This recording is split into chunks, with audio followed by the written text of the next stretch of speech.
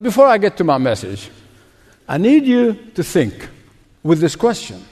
Who was ultimately responsible for handing Jesus to be crucified on the cross? Who? Some say it was Judas, out of greed, who delivered Jesus to the priests. Others would say it is the priests who handed over Jesus out of envy and jealousy and malice to Pontius Pilate. Others still would say it was Pontius Pilate who's out of cowardice sent Jesus to be crucified. Others still would say it's the ones who did the nailing of the hands and the feet on the cross are responsible for crucifying Jesus. And yet the truth is, when Jesus hung on that cross in the midst of his agony, he said, "Father, forgive them all." How many of them? All. For they know not what they're doing. The Apostle Peter, on the day of Pentecost, he could stand there with courage. Peter, who denied Jesus. Peter, who ran away. Peter, who went to sleep in the Garden of Gethsemane. He could stand on the day of Pentecost after the resurrection, and he would say to the Jews, "You have acted in ignorance." And so did your leaders. And therefore, on a human level, we can say that all these people played a part in delivering Jesus to the cross. But my beloved friends, please listen to me. On a much, much, much, much deeper level, on a much more spiritual level, Jesus did not die the death of a martyr. What do I mean by that? Jesus went to the cross deliberately and willingly. Jesus came from heaven. He was born so that he may go to the cross. Luke says that he set his face like a flint toward Jerusalem. He would not let the disciples detract him. He would not let the detractors detract him. He came to die on that cross. So the question remains, who delivered Jesus to die? Not Judas out of greed, not the priests out of envy, and not Pilate out of cowardice, but the Father delivered his own Son out of love. It was Jesus willingly, voluntarily went to the cross out of love. Love for you and me. Love for everyone who would name the name of Jesus as their only Savior and Lord. Love for the elect of God from every corner of the globe. Love for the Church of Jesus Christ Universal from every tribe, every language, and every nation. And therefore, it is very accurate to say, you and I sent Jesus to the cross. My sin, your sin, our sin sent Jesus to the cross. Our disobedience sent Jesus to the cross. Our rebellion sent Jesus to the cross. My spiritual debt with which I was born and later made it worse by accumulating it in a life of sin sent Jesus to the cross. But why? Why God couldn't find some other easy way to do it? In fact, that's what Jesus asked in Gethsemane when he was crying, sweating blood, and said, "Father, if there's some other way." Why? Beloved, because only a person who's not born with that debt of sin hanging around his neck could save and pay for the penalty of those who are sinners. And that is, my beloved friends, none other than the virgin-born, sinless Son of God who could pay our debt. Only Jesus, who is perfect in nature, only Jesus who's perfect in character, only Jesus who's perfect in conduct, only Jesus could pay the debt for imperfect sinners like you and me. 4 things that the cross has accomplished for the believers in the Lord Jesus Christ. 4 things that the cross has accomplished. Atonement, or satisfying the justice of God. redemption, justification, and reconciliation. Can you say them with me?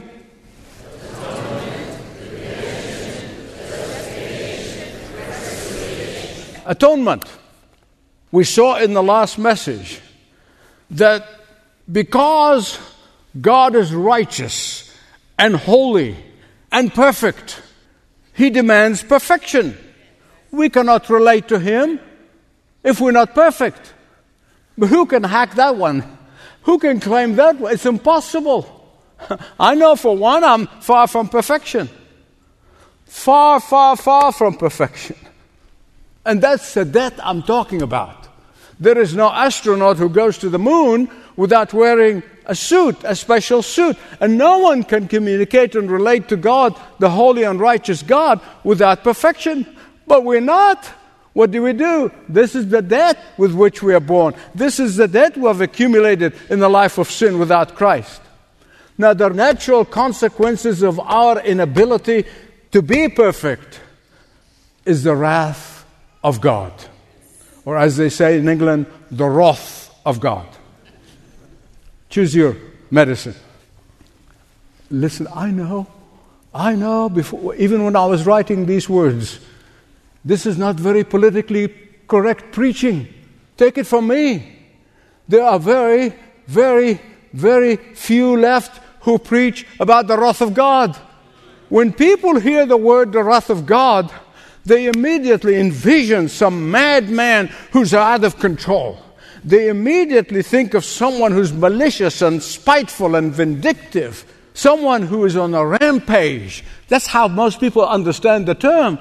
But that could not be further from the truth.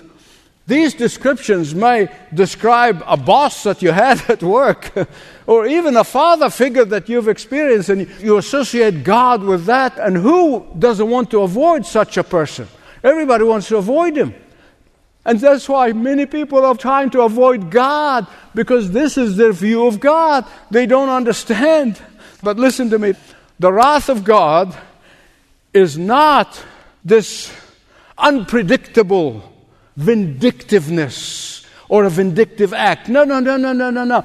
God's wrath is very predictable, and it is only provoked by evil and evil only.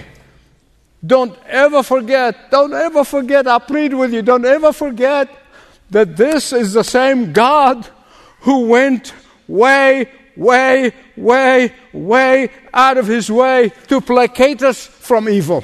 This is the God, the one who out of His mercy and grace provided a way of escape from that predictable wrath of God. This is the God who out of His graciousness provided a way for us to be forgiven eternally. The Father's love compelled Him to watch His Son on that cross, carrying my sin and your sin on His sinless body. The Son of God who eternally coexisted with the Father. It is His grace and His love made Him willing to go to the cross and bear your guilt and shame and my guilt and shame. It was His love that compelled Him to die on that cross. Why? Because God's justice and God's wrath must be satisfied. And therefore, it is God's love who satisfied His own justice. It's God's love on that cross. And so God's love on the cross did not only satisfy the justice of God and atone for us. Secondly, on the cross, God redeemed us. He redeemed us. What does redeem means? It means buying back. It means purchasing something with something. It means paying a ransom for someone. While God's justice was placated by the cross, and yet redemption reminds us of our state of slavery to sin and Satan before Christ came into our lives. The debt of sin by which we are born placed us in a chain of slavery to sin. Let me bring it all the way down to a way that everybody can understand it. A common occurrence. You hear people say, after they paid the mortgage on their house, we're going to burn the mortgage, right? Why do they say we burn the mortgage? Because for the last 30 years or 15 years, whatever your mortgage life is, for those years, your house is a slave to the bank. You say, really? My house is a slave to the bank? Yeah. You want to prove it? Don't make your payments for the next 3 months. And you'll know how fast they will take your house. So your house is a slave to the bank. And that is why when the mortgage is paid, they say, burn the mortgage. In far greater way, Jesus paid the price to set us free from the clutches of sin and Satan and death. Please listen to me. Redemption by the cross means freedom from the slavery of sin and Satan. It's ours when we prevail ourselves to it. I really need to stop here and say something very important. There is a world of difference between slavery to sin and the believers who occasionally sin. Can I get an amen? There's a world of difference. Those who have experienced the redemption of the Lord Jesus Christ on the cross will occasionally sin. John said, if we say we have no sin, we deceive ourselves and the truth is not in us. But if we what? Confess our sin. For the redeemed, sin and Satan have no power holding them and keeping them. For the redeemed, sin has no dominion over us. And when we sin, we immediately repent. Why? Because we have been set free and by Christ's blood, which is the price that He paid for that redemption and freedom. The cross atoned us by satisfying the justice of the Father. The cross of Christ redeemed us from the slavery of sin. And thirdly, the cross of Jesus justifies us. In the past, there were some theologians, well-meaning theologians, who tried to help people understand justification and what it means. They said, think about it this way. Just as if I have never sinned. Just as if I've never sinned. There's just an easier way to remember what justification means. Well, it's very cute. That's all I can call it. It's cute. But justification is much deeper, has a greater and deeper meaning than this. It means not only God has canceled our debt, not only God has destroyed our debt by payment in full, but also means that He, the Lord Jesus Christ, covered us with His own righteousness before God the Father. Now, because of the cross of Christ, God the Father looks upon His children through the prism of Jesus. And He sees us as righteous. Can you believe that? I found it very hard to believe, and I've been trying for 55 years. He looks upon us, justified. He sees us as righteous because He sees us through Jesus. In fact, when Martin Luther, the German monk, discovered his justification by faith in Christ alone, he called it the chief article of the whole Christian doctrine. Archbishop Cranmer, the English reformer who was burned at stake because of his faith in Jesus Christ, he called justification by faith the strong rock and foundation of the Christian faith. A great theologian by the name of J.I. Packer, he called it the heart and the hub, the paradigm and essence of the whole economy of God's saving grace. Please don't miss what I'm going to tell you. This is not the same as amnesty. It's not the same as amnesty, because amnesty is pardon without principle. It's a pardon without principle. It's not even the same as forgiveness. Forgiveness is part, but it's not the same as forgiveness, which means overlooking the wrong That's what forgiveness is. I'm going to overlook it. You did the wrong thing, but I'm going to overlook it. That's where forgiveness comes in. That is not justification that Christ Jesus accomplished on the cross. Justification is an act of generous justice. Do you know what the courts of heaven says when He hears you confessing and coming to Christ, repenting and receiving Jesus as Savior? Do you know what the courts of heaven says? Guilty as charged. Ooh, somebody said, it's unconditional love. Of course that's unconditional love. But the heaven says guilty as charged. God the Father says guilty as charged. Remember I told you the very first message? God does not minimize sin. When sin is minimized, the cross... And God cannot trivialize sin. He can't just wink at sin. God doesn't rationalize sin. God does not do what some preachers do and want you to feel good about your sin. No. No. God the Father says guilty as charged. But wait a minute. Now you came to me through my Son, and my Son paid for your crime. My Son paid for your crime against heaven. Oh, my beloved friends, please listen to me. Grace and faith are inseparable. Faith has only one function. It receives what grace has freely given. Can I get an amen? Grace gives, and faith stretched out its hands and gratefully receive. And that is why the Apostle Paul could confidently say, therefore there is no condemnation for all who are what? Good enough? Done enough? Gave enough? No. Who are in who? Christ Jesus. If you ask Paul, why Paul? I'm really getting ready to shout now. He would say, because on the cross, God did what we could never do in a million lifetimes. On the cross, God did what the law could never do. On the cross, Jesus was condemned so that we may be set free.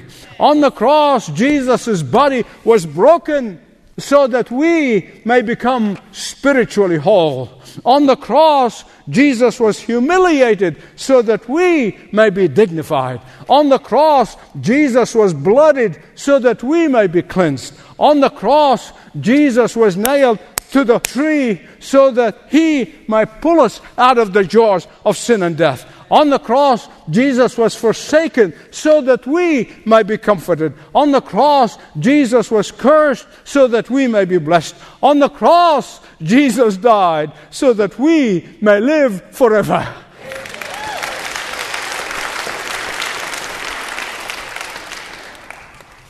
Fourthly, by the cross, Jesus reconciled us to the Father, to His Father. Perhaps reconciliation concept is much more easily understood than probably the first three. That's why I spend a lot more time on them. But we all have experienced reconciliation. When you had a fight with someone, an argument or disagreement, and you've been alienated and you have been become estranged from that person, and then a person comes in confession and you forgive them, and you know what reconciliation is. But we all were at enmity with God. And that's the debt that I'm talking about. We're born with that enmity. We all were not on speaking terms with God. Why? Because we could not be what God demanded us to be.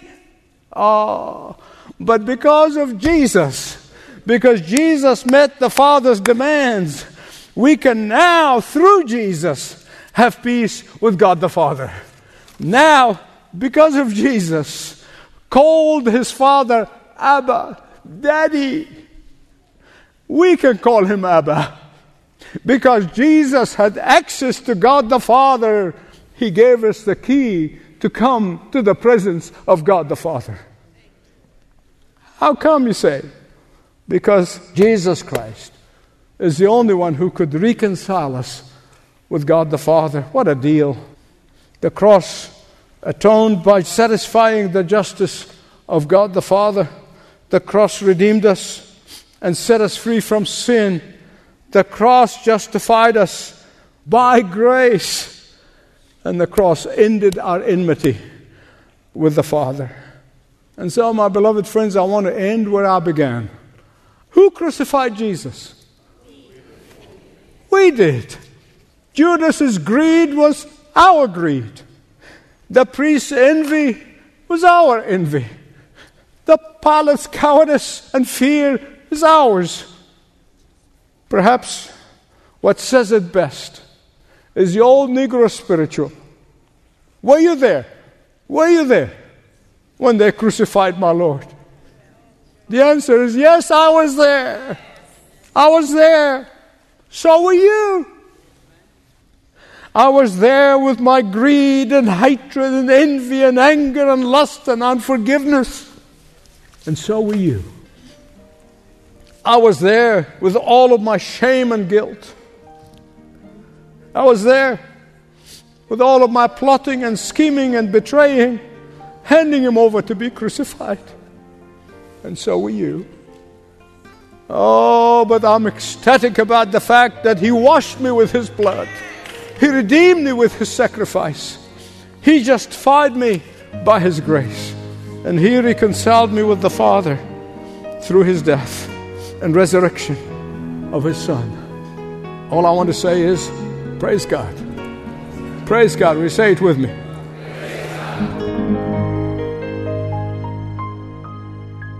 Thank you for listening to this message from Dr. Michael Youssef, Bible teacher on Leading the Way.